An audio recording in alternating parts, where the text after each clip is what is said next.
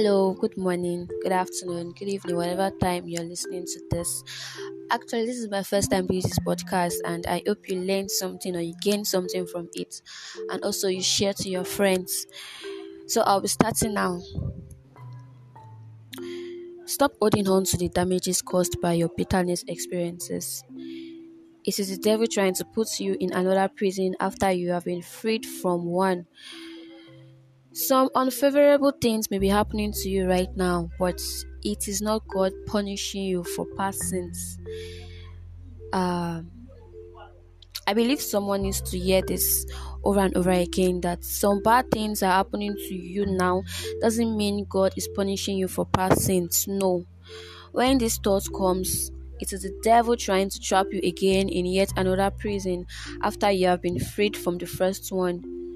So long as you have come to Christ, never say you deserve evil happening to you due to your past sins. In 1 John 3 verse 8 says, Jesus paid it all at once. Never wallow in self-pity. Stop playing the dicks of why did it happen to me? Why should it happen to me? I cannot believe I did this. Stop playing that kind of dicks. Stop playing the dicks of how do I explain myself to this person? How do I explain myself? How did I find myself doing this?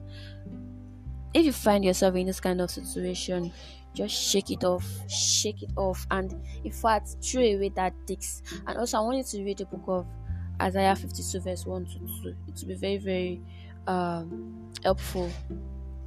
Then lastly, lose yourself from whatsoever ban the devil may be bringing your way again. Lose it. Every of your experiences are not for nothing. Whatever challenges it is that you've gone through or that you are going through right now, God wouldn't allow you to go through them if He doesn't know that you are a strong person and you surely can overcome it. Every of your experiences are not for nothing, like I said, and they become the pain we help others come out of.